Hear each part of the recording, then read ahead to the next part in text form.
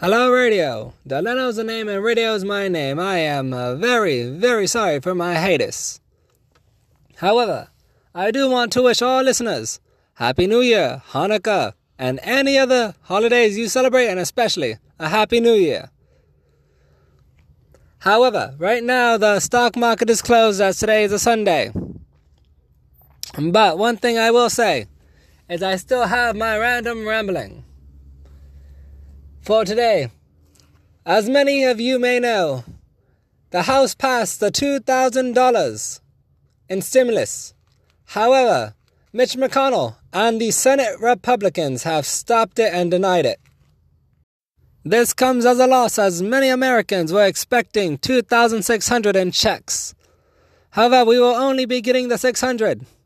This is sorrow, very sorrow for the American people, as many countries around the world are doing much more for their citizens than the American people. In other news that relates to this, Mitch McConnell's house and Pelosi's house, back in their home states, have been vandalized. They have been spray painted on the doors.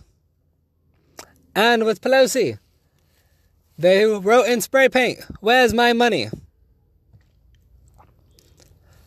However, but aside from that, of right now the Congressional Disjunction in Portland, the police had to sadly and desperately sorrily spray the anti-American fascist right-wing group, the Proud Boys.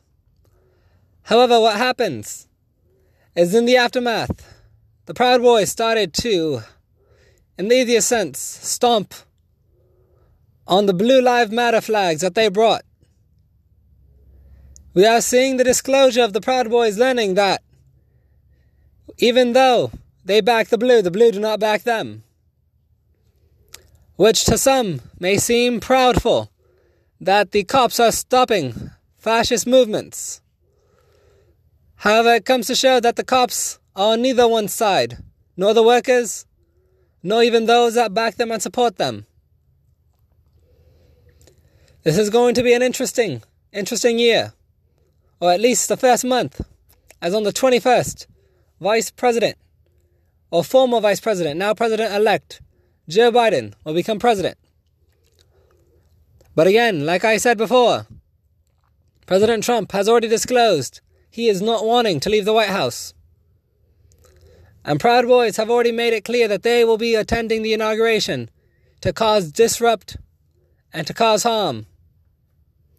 However, with the new turn of events of the cops, of Trump's cops, of his authoritarian regime no longer supporting the Proud Boys, will this stay?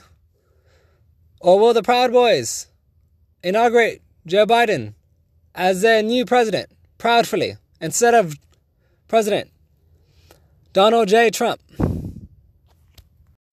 I know that today's podcast has not been as in-depth or as usual as my normal former podcast. However, it must be known that America right now is going through changing times that may not see the future, or may not see the future at least proudly as we thought as American people.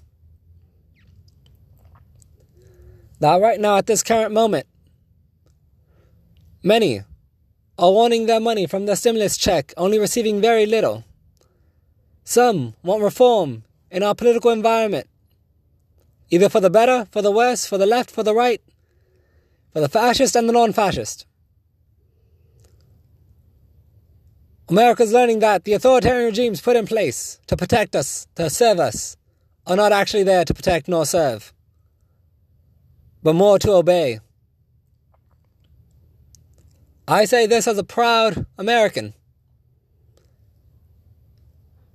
that we must be prepared for the upcoming, not for violence, not for the rioting nor for the battles, but for what will happen after.